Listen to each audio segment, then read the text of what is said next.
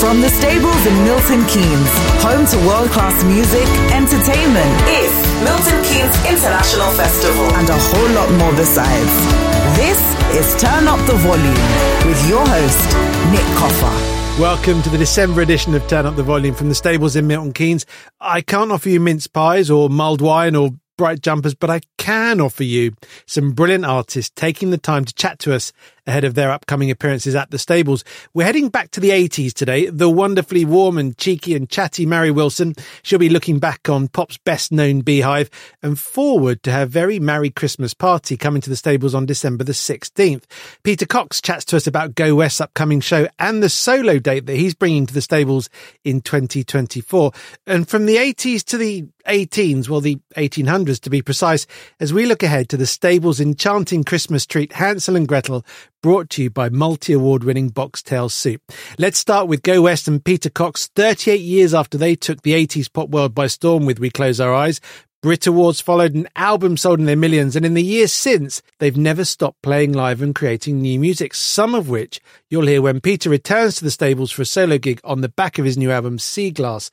That'll be in 2024. For now, he's at home surrounded by moving boxes, and he's somehow found the time to speak to us, having literally just moved into his new house. Peter, is it chaos? It's, controlled chaos, I would say. But yes, it's pretty chaotic. All my workroom, my so-called studio, is behind me in boxes here, although it doesn't seem to have dampened the echo in the room, apparently.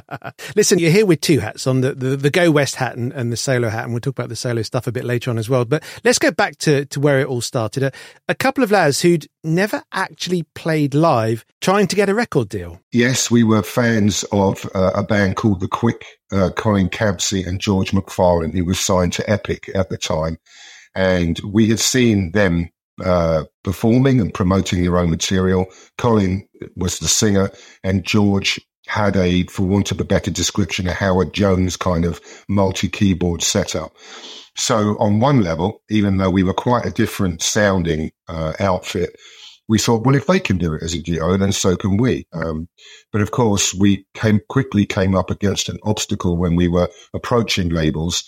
If we got as far as an actual face-to-face interview, the first question would be, well, when can we see you live? And of course, we didn't have a band, and we weren't as equipped as the Quick were to play and sing our own songs. So yes, as you suggest, it was a problem. But we were already working with Gary Stevenson and Dave West, his sidekick keyboard player, who is a huge unsung hero in our momentary success. And we were already working with them, making 8-track demos. And we had managed to sign to a publishing company on the strength of just 2 or 3 of these extremely good sounding 8-track demos. Gary was already a burgeoning producer. And so those demos got us through the door at a publishing company, ATV Music, who signed us, bless them.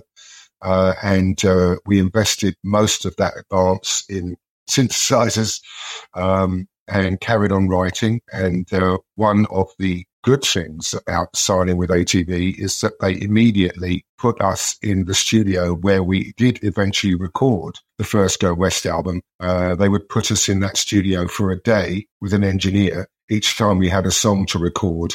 And Richard particularly was in his element because, unlike me, Richard knows no fear and had no problem with producing our demos. I mean, I was in there arguing with him every step of the way, but if he hadn't had such a can-do attitude, we might not have been able to make such good use of that opportunity. But no, days in a 24-track studio paid for by someone else were... it was an exciting time. Yeah, I've interviewed lots of 80s artists over the years, and there was definitely this element of record labels and publishers taking a punt, perhaps in a way that they obviously don't do anymore. And it enabled artists like yourselves to live that dream. They take a punt on a limited demo, and in your case, not even having seen you play together as a duo. And also, one of the other themes that comes through when talking to artists from that era is that they have all, I would say, bar perhaps Duran Duran, said that they spent much of their early success simply not believing that this was happening to them. Yeah, I would say that's true in my case as well. I mean, I remember when the first single came out, you know, in my imagination, we would maybe get in the top 100, we'd do some gigs, build a following, and all of that kind of thing. And We Close Our Eyes was top 5 in the UK. And we were very definitely up and off and running. And it was that 1985, from the spring of 1985, was something of a whirlwind, definitely. And of course, that was the huge hit. But am I right in saying that it was actually Call Me that you'd written, wanting it to be the best, most commercial, biggest hit song ever? That's exactly right. That was the mindset. I mean, I wasn't thinking a big hit, but the mantra that we constantly heard from labels was, we like what you're doing, but we don't hear the single. And to be somewhat fair to labels, the version of We Close Our Eyes that we were probably playing them as a demo was quite substantially different from the version of the song that Go West fans might be familiar with. But yes, we came away from one of those unsuccessful A&R meetings saying, right, we need to write something that's really, really commercial. And Call Me was our effort at doing so. And it was the song that got us through the door. And when we finally signed to Chrysalis, as you intimated earlier, they obviously felt that Call Me was going to be the hit single. For reasons best known to them, they feared that it might get lost in some early year shuffle. So they invited Richard and me to pick our choice of song for the first single. And We Close Our Eyes was definitely the song that he and I felt most positive about. So that was our first single, and we were immediately vindicated because it was the most successful song from the album. Of course, the problem with first albums, or indeed the good thing about first albums, is that you've got all the time in the world, i.e. your entire life up to that point, to get to the point of releasing them. They're a life's work. And then you come to a second album, which is a whole nother problem because you've got much less time to get it right and find new ideas. We use the phrase the difficult second album, but it is very much a thing, and it was a thing for you guys, wasn't it? It was exactly right. Yes, the process, and certainly there is already a retrospective box set around the first Go West album, which of course occasioned me to be listening to those recordings and those demos 30 years on and realizing how many times, for example, we recorded We Close Our Eyes in various different forms. And it was years, effectively, in the making. We had some success, so there was a degree of pressure for that reason.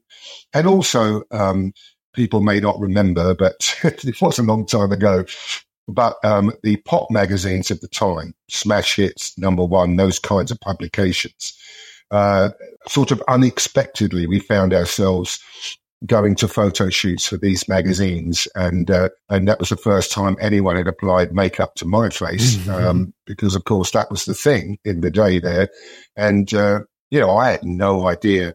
Does that look good? I don't know. And so the reason I say that is because, though it might seem obvious now, with hindsight, we were not as in touch with how we were being marketed as very much as a pop band.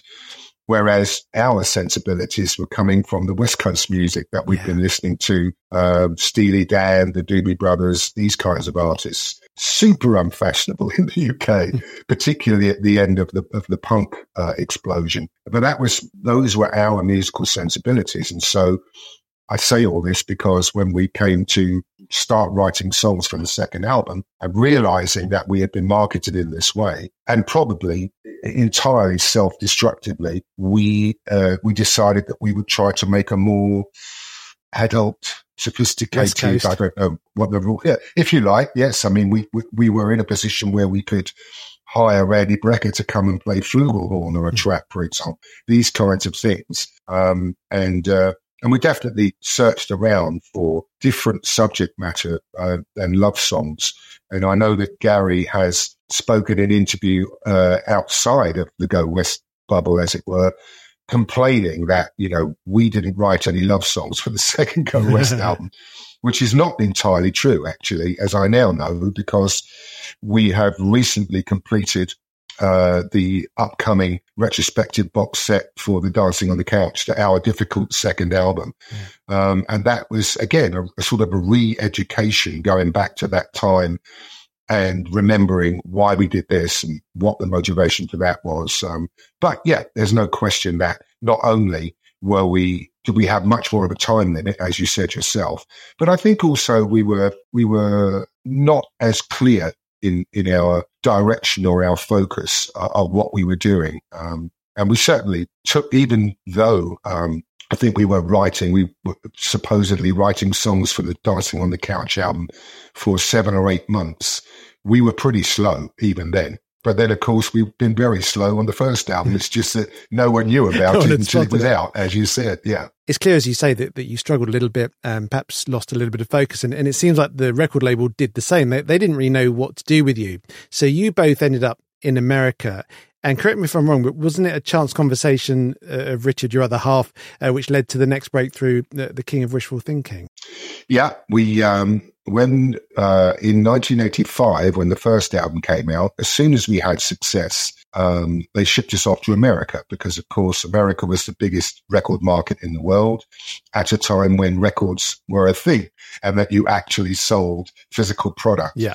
And so if you got anything away anywhere, the next step would be to go immediately to America and see if you could possibly break that market, which we didn't quite manage to do. We Close Our Eyes was just outside the 40 when our record label decided to put their pre-Christmas budget into Barney the Purple Dinosaur, who went on to be a huge hit.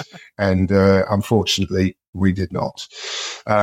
So yes, as you say, after a year in the wilderness, after the ice cold reaction to Dancing on the Couch, we found ourselves in the same hotel where we would spent most of 1985, Le Parc in West Hollywood. Yep.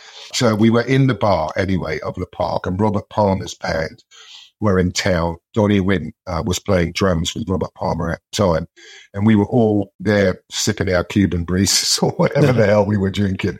And yeah, Richard was telling our tale of woe, and then he said, well, we'll be fine with the Kings of Wishful Thinking. And I thought, well, that sounds like a good title for a song.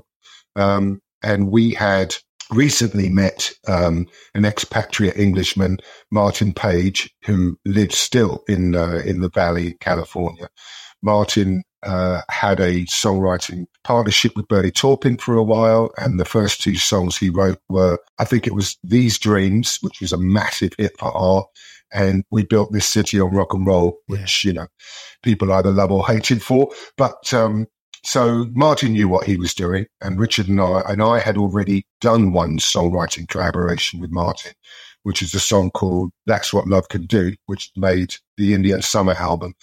But Martin is a very clever guy. And I said to Richard, this guy has listened to our music.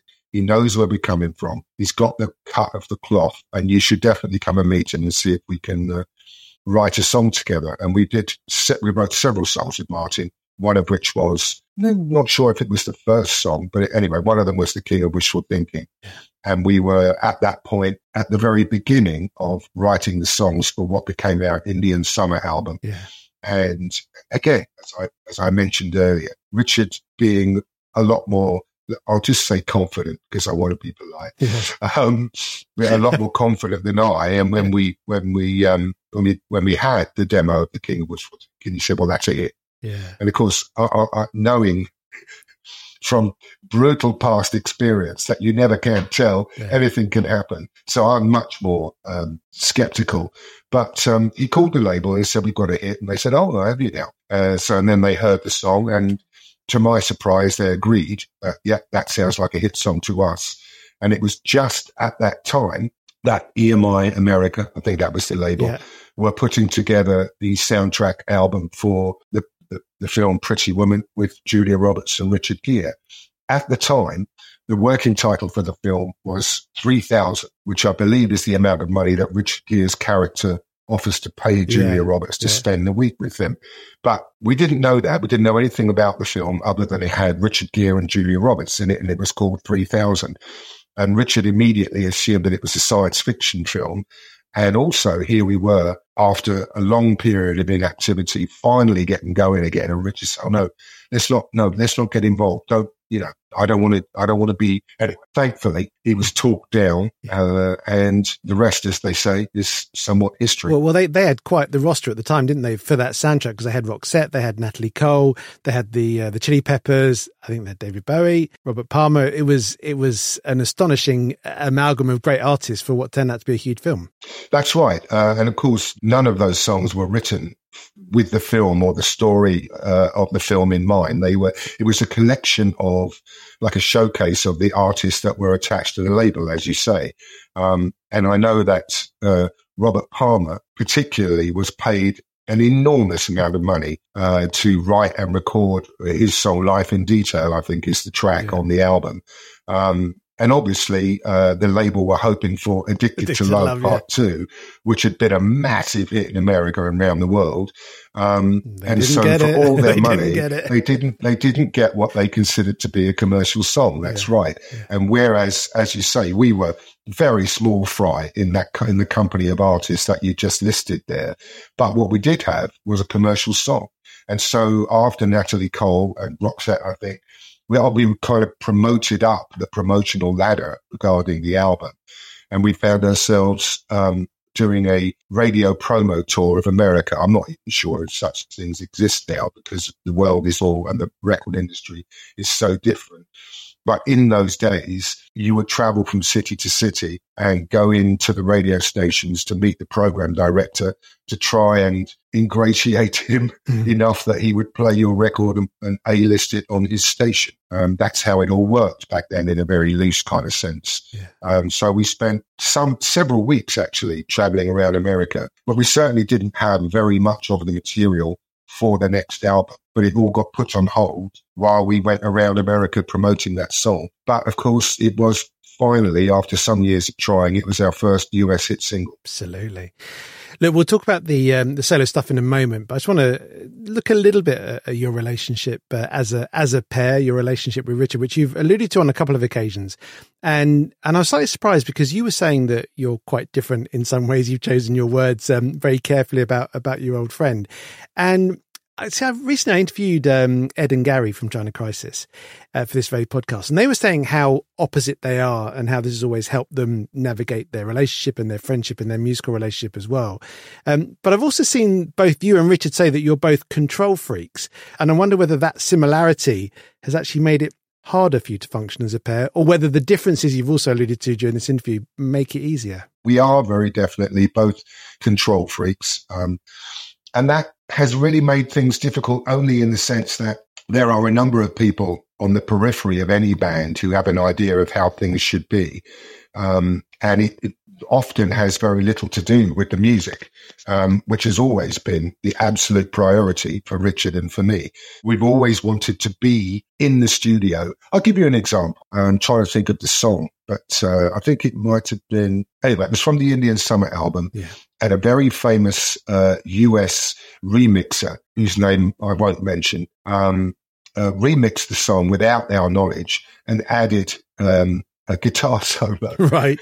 And we were beyond horrified. Yeah. And it just that the idea that anyone would add any kind of performance to something that we had written without our being there to interfere and argue and negotiate every single note. But where our relationship has changed is that we spent our so-called formative years before we really started writing together, listening to a lot of music. And my particular, the band of which I was a huge fan at the time was the 70s rock band Free. Paul Rodgers was the singer, and my listening horizon was quite narrow. It was Free and bands that sounded like Free, right. Really. And obviously, I had an immeasurably. I was hugely influenced by Motown because that was the soundtrack to my own teenage years. So, of course, I was aware of Stevie Wonder and those fantastic albums he made in the 70s. Obviously, I was aware of those albums, but when I started knocking around with Richard, he would introduce me, for example, to Steely Dan and the Doobie Brothers and Michael McDonald and these kinds of bands that had keyboard players, which if you're a Free fan, you start keyboard straight. No keyboards, mate. Just bass, drums, and guitar and vocal effects.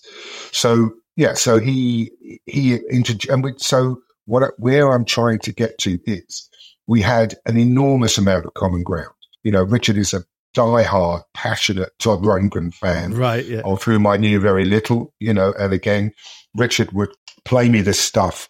And of course, that was a big influence. And so when we did start to write, we were more or less often on the same page.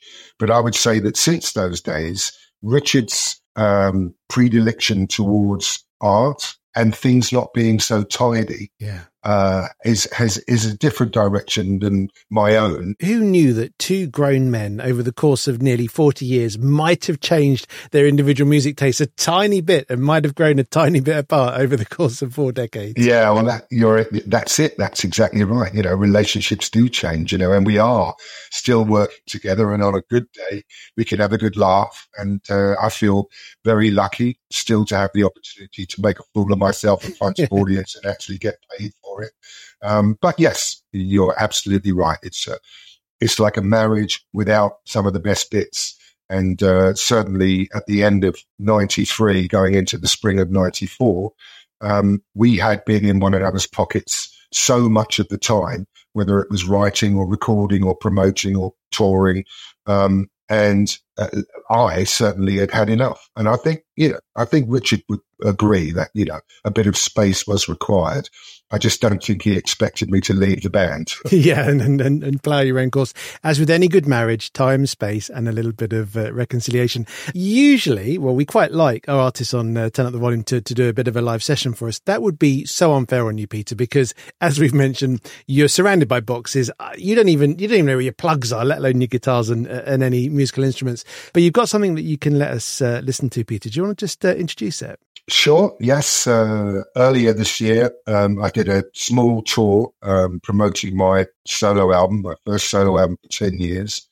I put together a fantastic band and singers, and we recorded some of the live shows. So here, for your entertainment, I hope, is a live recording. This is Brave New World.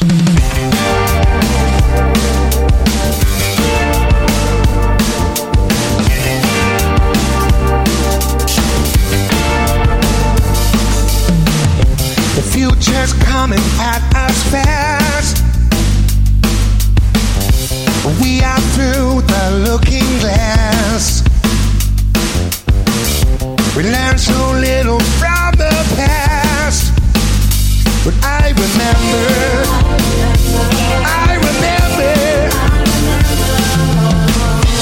I don't know what makes a man. Does not understand. Imagine he's his God's right hand. Makes me wonder. Don't you wanna see a brave new world where love is the law? A brave new world, no hunger, no war. A brave new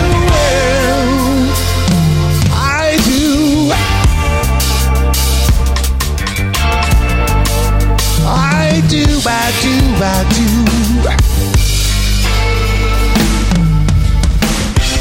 Anything we do today changes tomorrow in some way. I just hope we're not too late to make a difference. Can we make a difference? Don't you wanna see a brave new world where love is alive? A brave new world, no hunger, no war. A brave new world.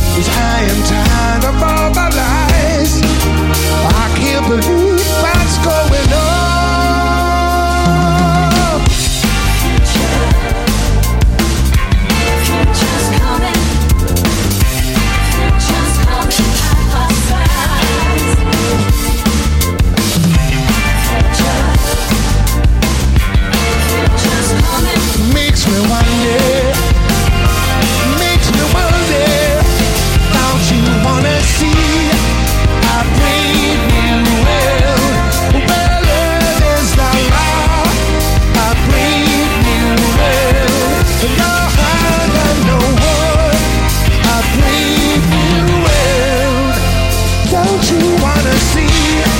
I breathe you will. Wherever there's the love, I breathe you will. No harm and no war, I breathe you will. I do.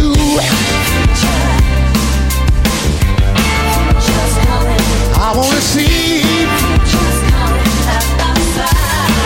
I breathe you will. Don't you wanna see? I breathe you will. The future's coming. And as you can hear there, Peter, sea glass, shiny, glossy, warm, everything that we would expect from you. You mentioned it was 10 years between the previous solo album and that one. Was it because it was, I don't know, hard to find the motivation or even the need to go again and hence the delay?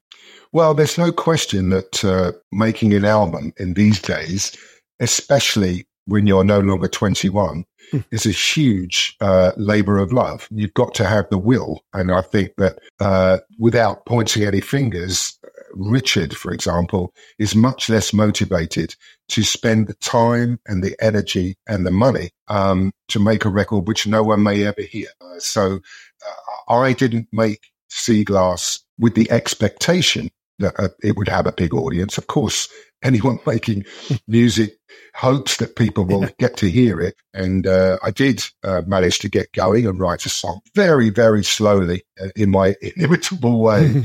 Because it takes me a while to build up the demo picture for all the reasons I've said, that I'm not a great guitarist, I'm not a great keyboard player, but I know what I want to hear and I've got a good ear and hopefully I can sing a bit. So, and you're a perfectionist, so that whole cocktail. Yes, exactly. So that, but the first track was called Too Far Gone, and I sent it to my manager when it was done. And he was the most positive about that song that I can ever remember being about anything I've ever done. He's quite, he's not gushing with his enthusiasm about my creative efforts. I won't speak for Richard, but he was so positive.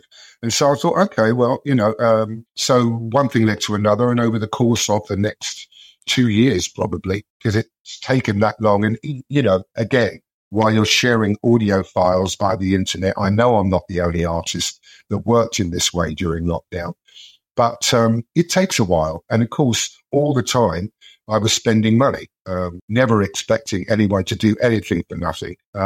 So fast forward to the completion of the album, you spent tens of thousands of pounds making this thing. And you really don't know whether anyone's ever going to hear it. But as I say, that wasn't my prime motivation. I'm told I'm better when I've got something to do by my other half, who's probably glad to see the back. I was going to say, there speaks the voice of a woman. I could hear that in there. Yes, exactly. But yeah, I'm really proud of the record, not least because there is one cover on the album, but I wrote the other 9 songs on my own, which I hadn't done really for quite some time. And at the end of it, I thought, yeah, you know what? I mean, honestly, sometimes I know this is very much the same for a lot of creatives.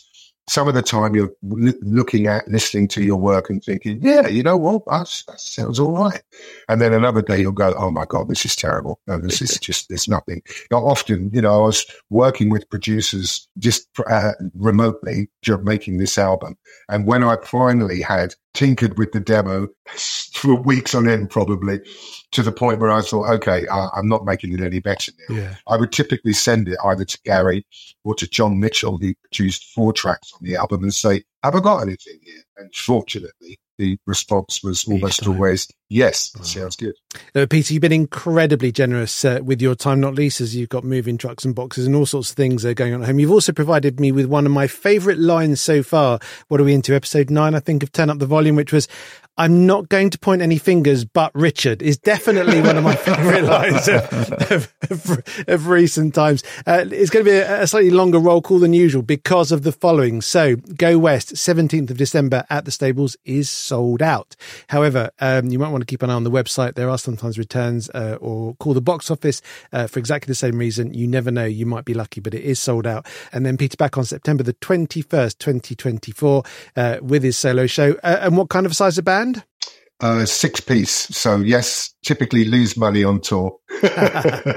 It's a fantastic band though. I'm so, I often think people, they come to see an artist, and that's great. I'm pleased about that. And, they get to hear this or that artist sing. But to my mind, certainly in my own case, I couldn't do this. I couldn't present my album without a fantastic band, and they are awesome. So, if you're interested in anything to do with the backing of it's a great band. Stables.org for tickets for both events. And for you, Peter, where's the best place to find you? That's a very good question. I'm on Twitter, Peter John Cox, I think, Facebook, official Peter Cox, that kind of thing, one way or another. That's where I am. Peter, I've loved chatting to you. Really appreciate your time here on Turn Up the Volume. Thanks so much, Nick. Coming up in December at the Stables in Milton Keynes. My name is Alison Young, and these are my programmer picks of the month for December. My first pick is a seasonal offering which will immerse you in the magic, myths and pageantry of Yuletide some 7 centuries ago. On 12th December, the Medieval Babes bring a glorious mix of well-known Christmas carols, reinvented folk tunes and settings of medieval texts and poetry, accompanied by a dazzling array of joyous period instruments, from bagpipes to bombard, timbro to tabor. On this, their annual Wilto pilgrimage, the babes mainly visit churches, perhaps fitting for a group originally conceived when a group of friends broke into a cemetery and sang together clad in white gowns and crowns of ivy. Continuing in the spirit of theatre and pageantry, the evening at the Stables will begin just before doors at 7:30 with a short torchlit musical procession winding its way to the front entrance. Audiences can then indulge in the spirit of Christmas with a warming glass of mulled wine. The Christmas theme is also celebrated in Stage 2 on 10th December, with a long overdue visit by the award-winning singer-songwriter and fiddle player Bella Hardy, this time playing in a duo with another Stables favourite, guitarist Sam Carter. Hailing from Edale in the Peak District, Bella embraces the tradition of gathering to sing carols in a spirit of hope and community. So, expect an atmospheric evening in Stage 2 of North Derbyshire carols, well-known classics, and the odd pop tune for good measure. My final pick brings sunshine and warmth of Central Africa to the Stables in the depths of the dark winter months. On Wednesday 13th December, in collaboration with our dear friends at Promoters African Night Fever, we are heartened to welcome back the King of Sukus, the mighty Kando Bongo Man, this time accompanied by fellow Congolese artist Kazai Masai. Expect to hear the traditional folkloric sounds passed down from generation to generation, but infused with infectious dance grooves, driving percussion, and song lyrics which represent the rich cultural diversity of a region where over 400 languages are spoken. That's it for this month, and may I wish you a very Merry Christmas, and I look forward to welcoming you back to the Stables in 2024. Happy New Year. For more information, head over to stables.org, where you can also find out how you can help by becoming a friend of the Stables, volunteering, or making a donation to the charity. To follow us on Twitter, Facebook, Instagram, or YouTube, just search for Stables MK. Easing you towards Christmas, it's the December festive edition of Turn Up the Volume from the Stables in Milton Keynes. And if the festive season for you is synonymous with friends and fun and singing and dancing and dressing up, well, my next guest may well be exactly what you need. Mary Wilson is bringing her very merry Christmas party to the Stables on Saturday the 16th of December, complete with her 8-piece band, the New Wilsations, one of this country's great voices. The Neasden Queen of Soul has been doing this for 50 years now, and she joins me from her home in London. Mary, really nice to have you on Turn Up the Volume. Thank you. Hello there. The only person I've ever interviewed who has 3 actual former prime ministers in her name. I know. Barry Macmillan Ramsay Wilson. I know. I went to Wikipedia and I was checking dates just to work out whether your 2 middle names were actually based on the prime ministers, but I think they crossed. I don't think it's quite that, is it? No, it's a Scottish thing. So Ramsay was my mother's maiden name. Her name was Helen Ramage Fife Ramsay. So she had the same thing, Ramage and Fife from her. So Ramsay is my mother's maiden name. And Macmillan was my dad's mother's, or something ridiculous. maiden name. It's a thing they do in Scotland. Although my sister's called Helen Ann and my brother's called John Andrew. So I don't know why I got lumbered with it. But yeah, Mary Macmillan Ramsey Wilson. It sounds kind of posh though, which of course I'm not. Look, when I was 9, just what I always wanted came out. I was at school. I was at Merry Hill School in what I think we used to call the third year back in those days. And to this day, I remember girlfriends at my little junior school. They were imitating it. And by it, of course, I mean the hair. Everyone wanted to be a little bit Mary. Yeah. Yeah. Well, I mean, it's certainly got everyone's attention, didn't it? And, I mean, I was always into, glamour and dressing up. And, I used to, you remember on Saturday afternoons, there was always a black and white film on Sundays and on a Saturday night. But I would see someone like Lana Turner, and think, well, in fact, my friend she said, you know what you said to me once when you were 12? We were watching a Lana Turner film and she was wearing a gold lame house coat. And you said, apparently I said, I'd really like one of those, just to lounge around the house in. And there I was sitting in a house in Neasden with no central heating, no bathroom. And I'm saying that, but that was what I was aspiring to. And then, of course, so there was that sort of Hollywood glamour. And then you put it with the likes of Dusty Springfield and people like that. And that's kind of how I came up with it. And also I have a sister who's 8 years older than me and we shared a bedroom and she had this false piece that she would wear, that she used to put rollers in it and then get it all ready while we were watching the Count of Monte Cristo on a Sunday afternoon. She'd tie it to her leg and brush it and then, put it on her head and off she'd go on a date with somebody who drove a Sunbeam Alpine, as I recall. But anyway, so that's where all that came from, was the glamour of it, and of course my beehive at the beginning was nowhere near that size. It got, the more well-known I became, the higher the beehive got, because Peter, who did it for me, I used to do it myself to begin with, and then Peter, who I'm still very good friends with, he travelled with me and used to do my hair, and it just got bigger and bigger, really. We put birds and things in the back. I mean, not real ones, all kinds of things, But it was great fun, but it was a bit exhausting because I always had to get up much earlier than everybody else to get my hair done. And I remember you did use, as you say, you used to put things in the back of your hair. You mentioned birds there, but there were all manner of there were photos and stuff. Wasn't there? What was the strangest thing that you put in there? Oh gosh, do you know what? That's a really good question. I'd have to really think about that. I know we put birds and we put flowers. I really can't remember. We might have put some weird brooches in there. I know that Peter, when we were in Paris, touring, and our rooms had these beautiful chandeliers, and we got on the tour bus and he said, what do you think of these?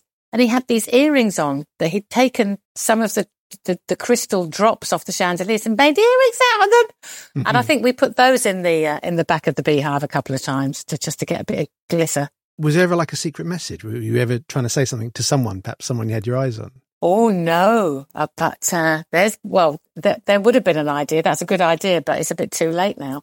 But that would have been quite... I could have put little notes in there, couldn't I? Like secret notes. I absolutely promised myself that I wouldn't go straight into talking about the hair, and here we are talking about the hair. Look, I will ask one thing about the hair, because look, luckily for you, and indeed for our listeners, we're not on video right now, because the world is not ready for that. But you would see that I don't have what is technically called a head of hair. So I can't really talk with any great authority about hair.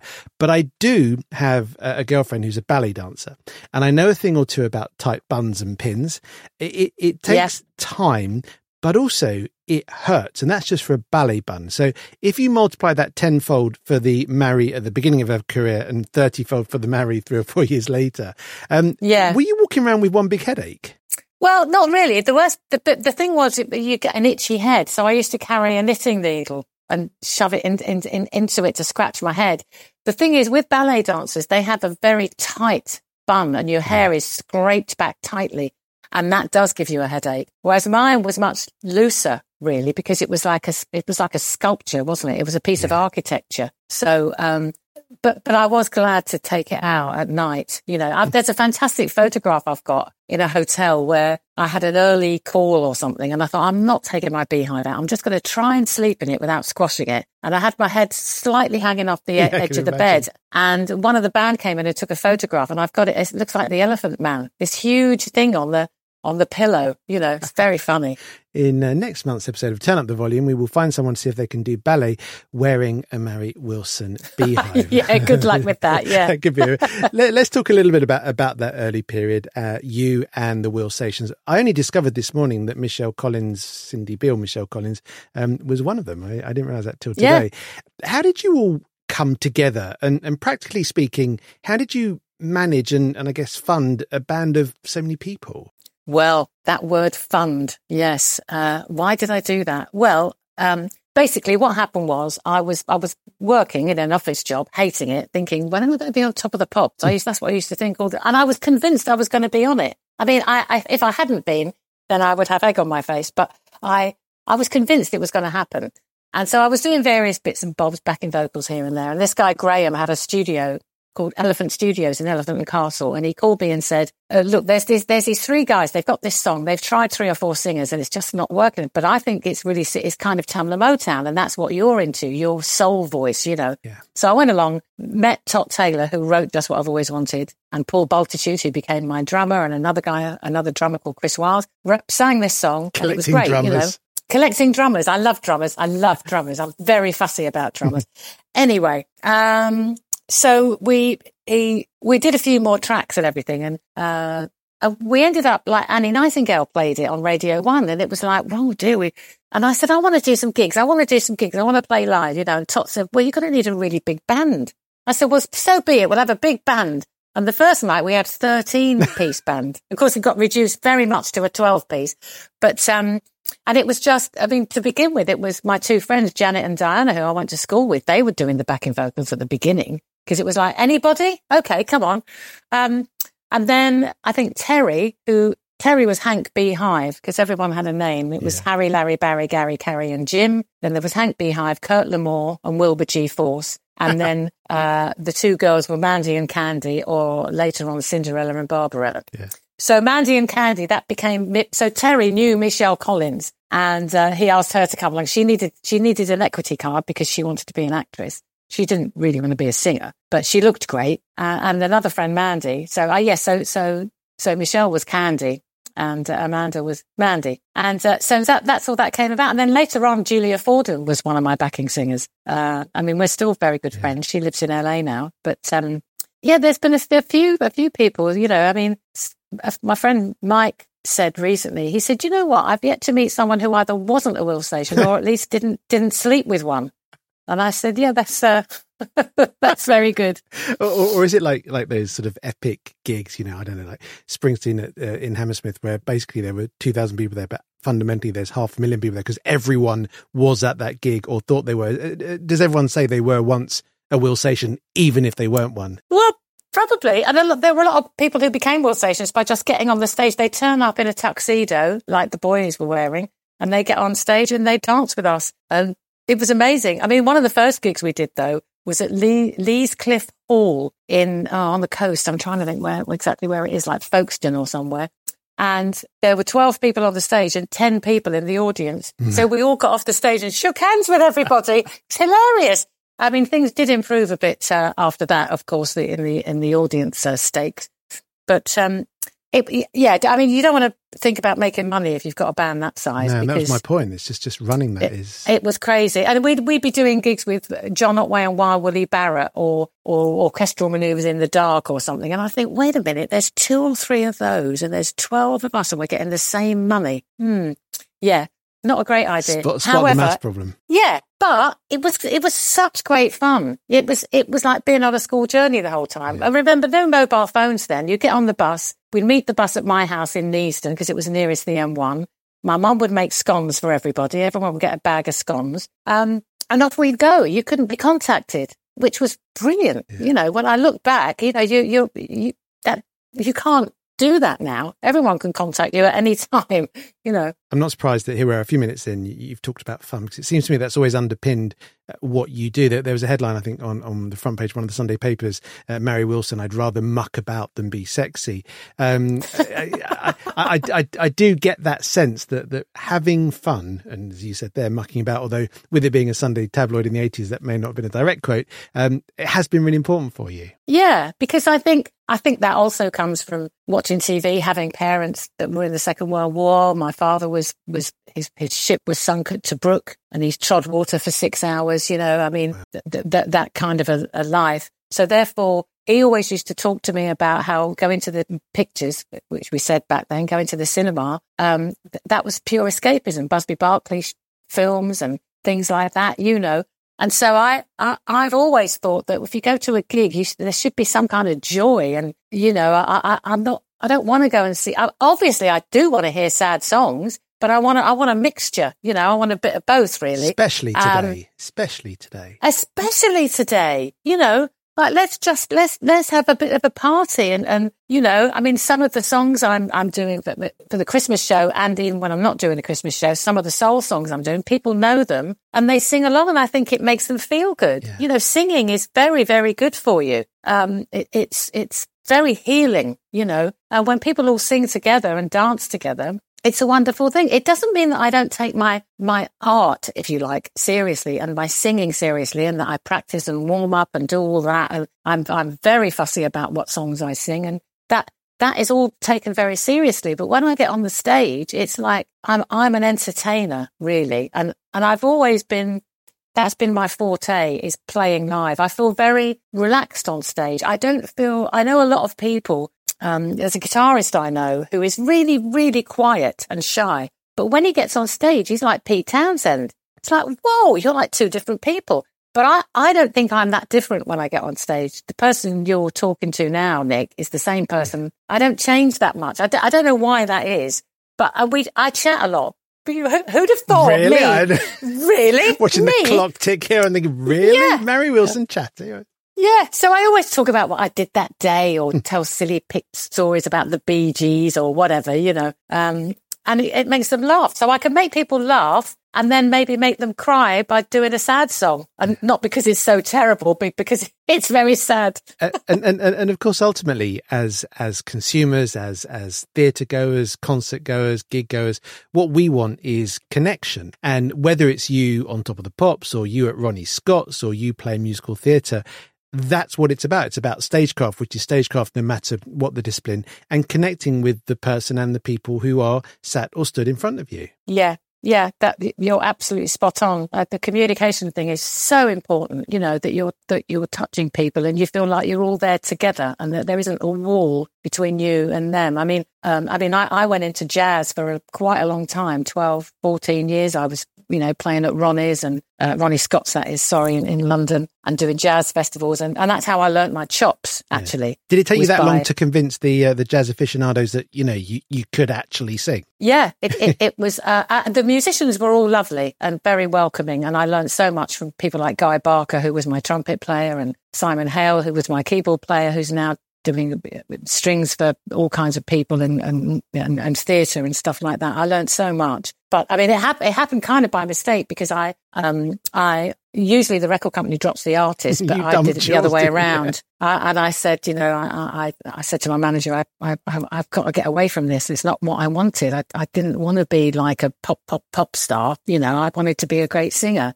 and I'm going down the wrong road here. So what happened was I legally, I couldn't sign with another record company for about 18 months. And my sax player said, "You're quite good at singing jazz. Why don't we put a little jazz quartet together?"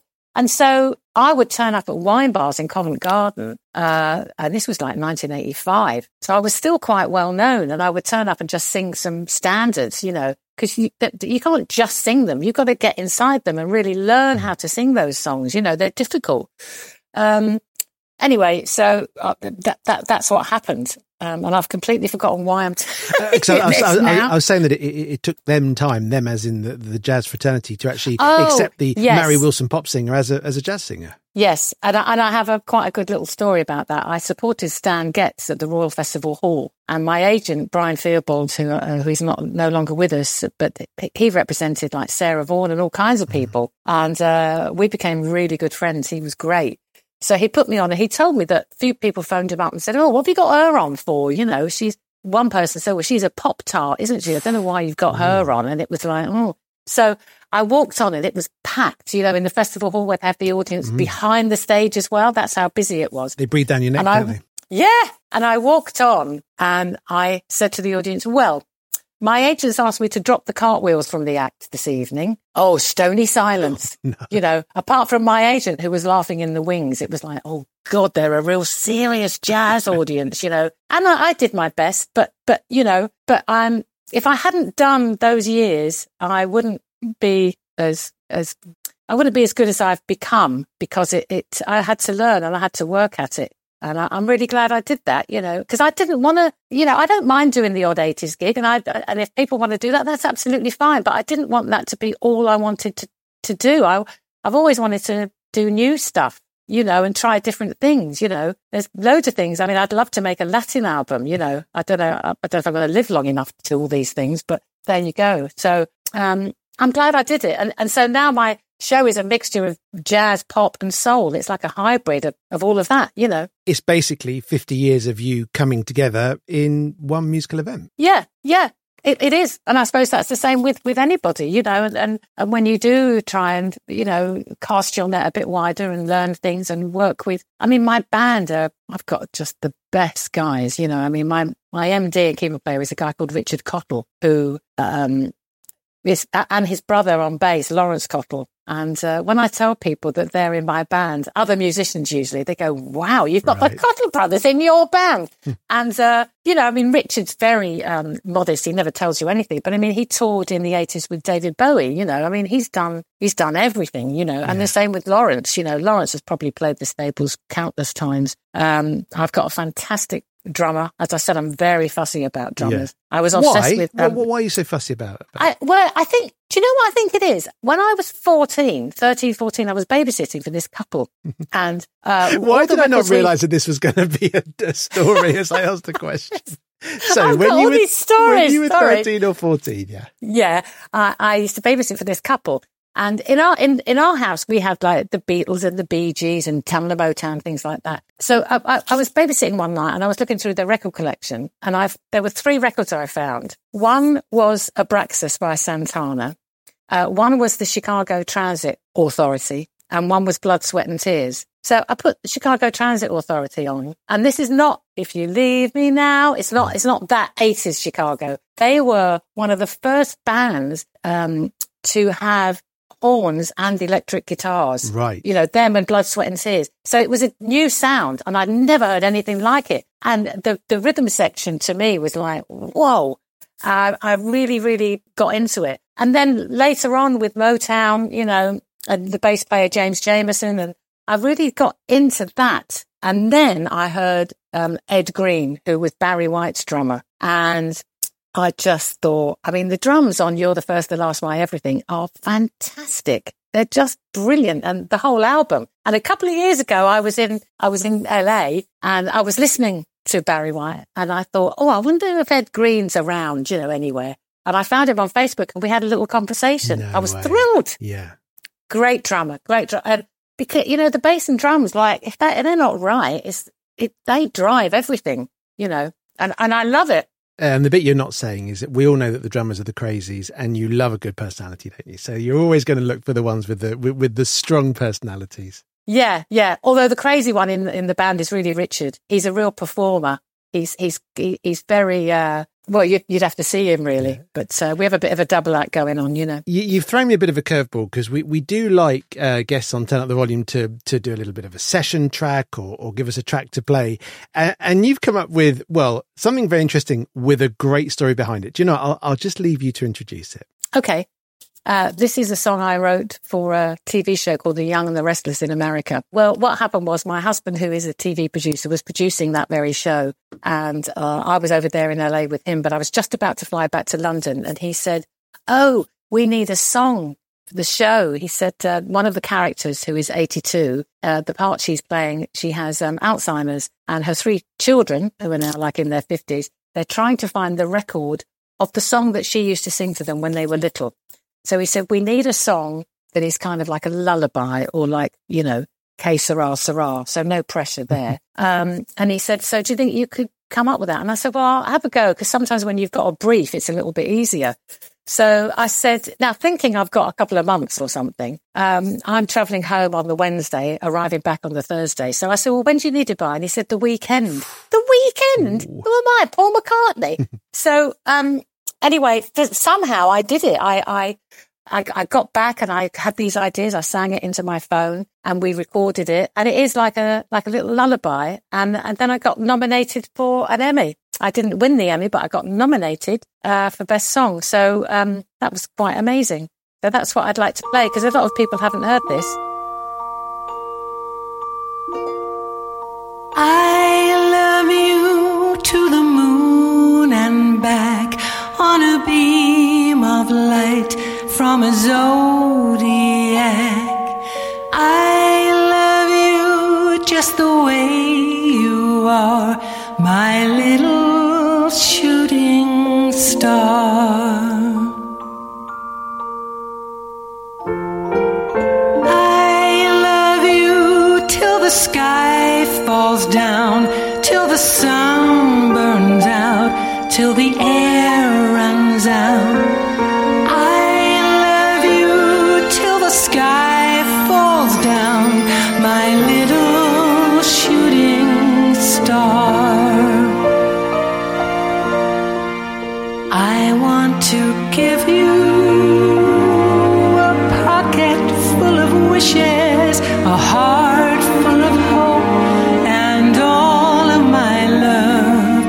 Follow your dreams to the end of the stars. I'll be where you are, wherever you are.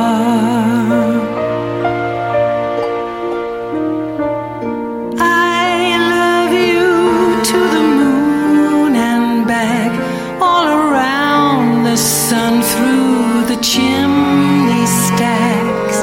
I love you just the way you are, my little shooting star. Turn rain to shine for you. There's nothing I won't do. I'd paint those gray skies blue for my little shooting star, my sweet little shooting star.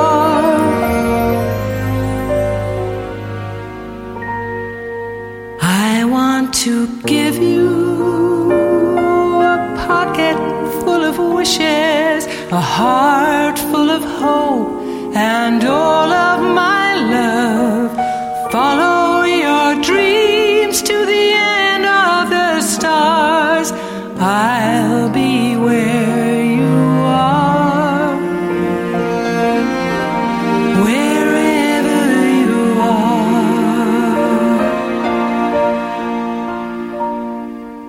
I love you to the moon and back on a beam of light from a zodiac. I love you just the way you are, my little shooting star, my little shooting star.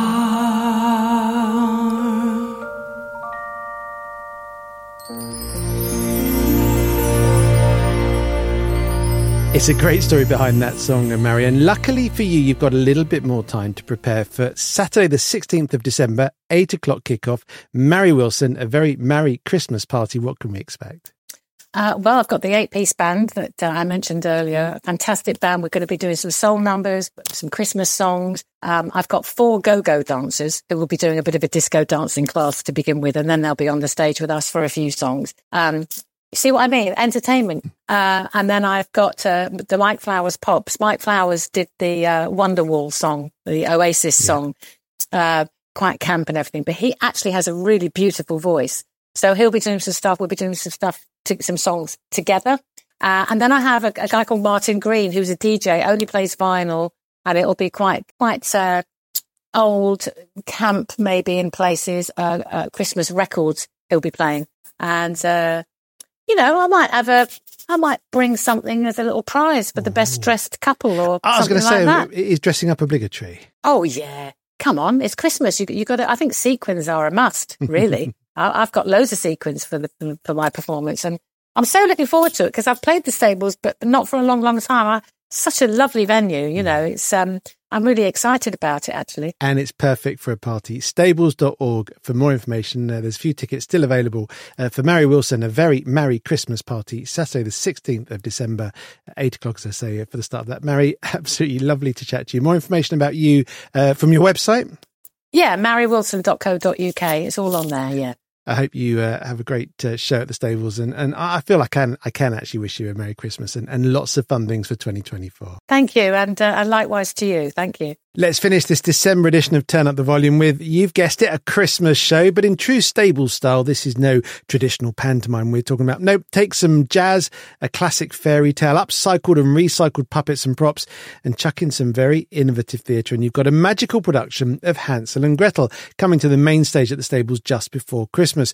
Brought to you by multi-award-winning Boxtail Soup. It promises to be a joy for all ages, as I'm sure that Antonia and Noel, who make up Boxtail Soup, would agree. Thanks for joining me here on Turn Up the Volume. Noel. I mean, it could be either at this time of year, couldn't it?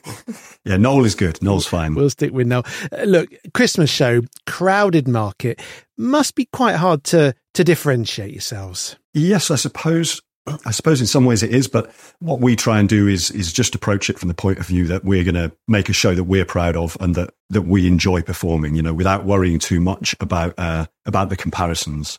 So we'd done some work on some Grimm's fairy tales before, and we just kind of had the idea for a Christmas version of Hansel and Gretel. And then once we started chatting about it and expanding on it, we got carried away, had a lot of fun with it, and here we are. Do you ever get a sense of the weight of responsibility that you have? Let me explain what I mean by that. I have such clear memories of going to Christmas shows. I'm pretty sure I can remember being 3 or 4 years old at Christmas pantomimes and Christmas theatre. And of course, Christmas shows are very often the gateway for a lifetime of joy and passion for theatre for young children. In many cases, it's the first time they will go to the theatre, and maybe the only time they'll go to the theatre that year or any other year. There is a certain responsibility there, isn't there? Yes, absolutely. I mean, I think one of the main things that we were very keen to make sure that we did is to make it as Christmassy as possible. In my opinion, the best thing you get from a Christmas show is that you love being at the theatre, but that it is full of Christmas treats.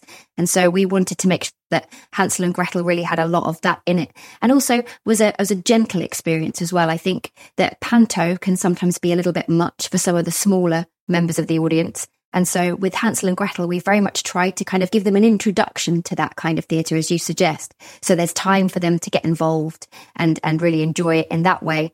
But it's all done in a very gentle way so that they're not going to get scared. They're going to think, oh, that was a really fun experience coming to the theatre and I definitely want to go again. It's not sensory overload. No, absolutely not. No, there's plenty for the adults too, though. I think that's also really important. We're very aware when you're making a family show that the children have to come with their parents or their guardians or whoever, friends who are bringing them along, and that they're adults, and therefore there needs to be plenty for the adults to enjoy as well, so that they're engaged too. Because I think if your significant adult is engaged, then you're going to be way more engaged than if they're sort of thinking, oh gosh, when's this going to end? Normally it's quite easy for me because I talk to artists on this podcast. I say, so what do you bring to the Stables? Well, I'm going to sing my songs with my band, and it's pretty easy. This is a slight detour for us insofar as it's a show. So I think I need to give you the opportunity to really give us a sense of what the show involves. Well, the show is a retelling of Hansel and Gretel, but with a Christmas twist. It's suitable for very young ages. I think we've said from 3 and up. But as Antonio was just saying, the key word really is family, because we try to make sure that there's something for all of the family in there, that everyone will enjoy the show. We use a huge amount of puppetry as well. And all of the puppets are designed and made by us, as is all of the set. As much as possible, it's made from recycled and reclaimed materials. But I don't know whether you would necessarily guess that from looking at it, because we try and make it as beautiful as we possibly can. It comes with all original music as well. And I think, as we said, it's a sort of jazz-inspired soundtrack. And it's just a really, really fun way to start Christmas, both as an audience and for us as performers. Yeah, and it's not surprising that a show coming to the Stables should have that original soundtrack, which really does feel very jazzy. Talking of you two, both as a performing pair and indeed as a couple, does that pose you any challenges going on stage some days? I'm guessing you have your normal day-to-day stresses as being husband and wife. Well, I think we met working together. So in that sense, we already had that working relationship, which very, very much helps. So we very much try to keep work and personal life separate. But actually that, you say that, but that's completely impossible. It's always one's going to bleed into the other. But we're both quite calm people, really. We have and we've got used to working together so much now that we have little rituals that we'll do before we do a show. We tend to always do shows where we never leave the stage while we're performing, and before we go on, we often have no time to sort of prepare. So it's very much a kind of off we go, then let's have a really fun show and enjoy ourselves. I think also working together actually in some ways helps your relationship, and vice versa. Because you learn from working together to defer to the other's strengths. And, if you can take that into your personal relationship, then actually it gives you a moment to stop and think and go, well, maybe I'm not in the right here. Maybe my wife is right after all. If, however, you see one puppet looking just a tiny weeny bit edgy towards the other performer, you may get a sense that perhaps, I don't know, someone hadn't emptied the dishwasher or similar. You mentioned you met when working together. Come on, that's only a part of the story. You met when on Romeo and Juliet. It was clearly, scripted for you. Oh, yes, it's quite a cringe-worthy story, really. But we were doing two Shakespeare productions. We were doing The Tempest and Romeo and Juliet. And in The Tempest, we were playing Miranda and Ferdinand, also a pair of young lovers. And then in Romeo and Juliet, we were playing Romeo and Juliet together. And so, and then we were very professional though while we were doing the tour. We weren't together. We didn't get together until afterwards. And hopefully our relationship won't end in the same way. Yes, and hopefully with far less tragedy. Talking of the experience that you draw on, I mean, you mentioned that you were both working on Shakespearean productions. You've both got an acting past, and Noel, you've got a past history in street performance as well, which must come so perfectly into play on a stage like the Stables. Yeah, I mean, I think it's a really, it was an interesting and maybe slightly unusual background. It's a relatively small community, the street performing world, and it was a big inspiration for the way that we wanted to produce our shows as well. In the beginning, the first show that we made literally came out of a single trunk that appeared on stage. And it was that sense of being able to kind of bring a whole world out of what was apparently a tiny package and create this show from nothing. That was the idea in the beginning that really kicked us off. Well, you're 50% of the way there to giving us a real sense of the kind of pleasure that we can have coming to see this show just before Christmas. How about we play an excerpt from the show? What should we play? Well, I think let's play a little bit from the beginning of the show that just gives you a flavour of how it starts, how we meet Hansel and Gretel, and just how Christmassy it is. I don't suppose you've seen my friends, have you? They should be here by now. Been waiting for them for ages. It should be around somewhere. Snowfalls and bells are ringing, smiles grow and spirits glow. When you hear our Christmas singing, then you know it's Christmas time. We love Christmas, we love reindeer, gingerbread and Christmas trees. Sing everyone we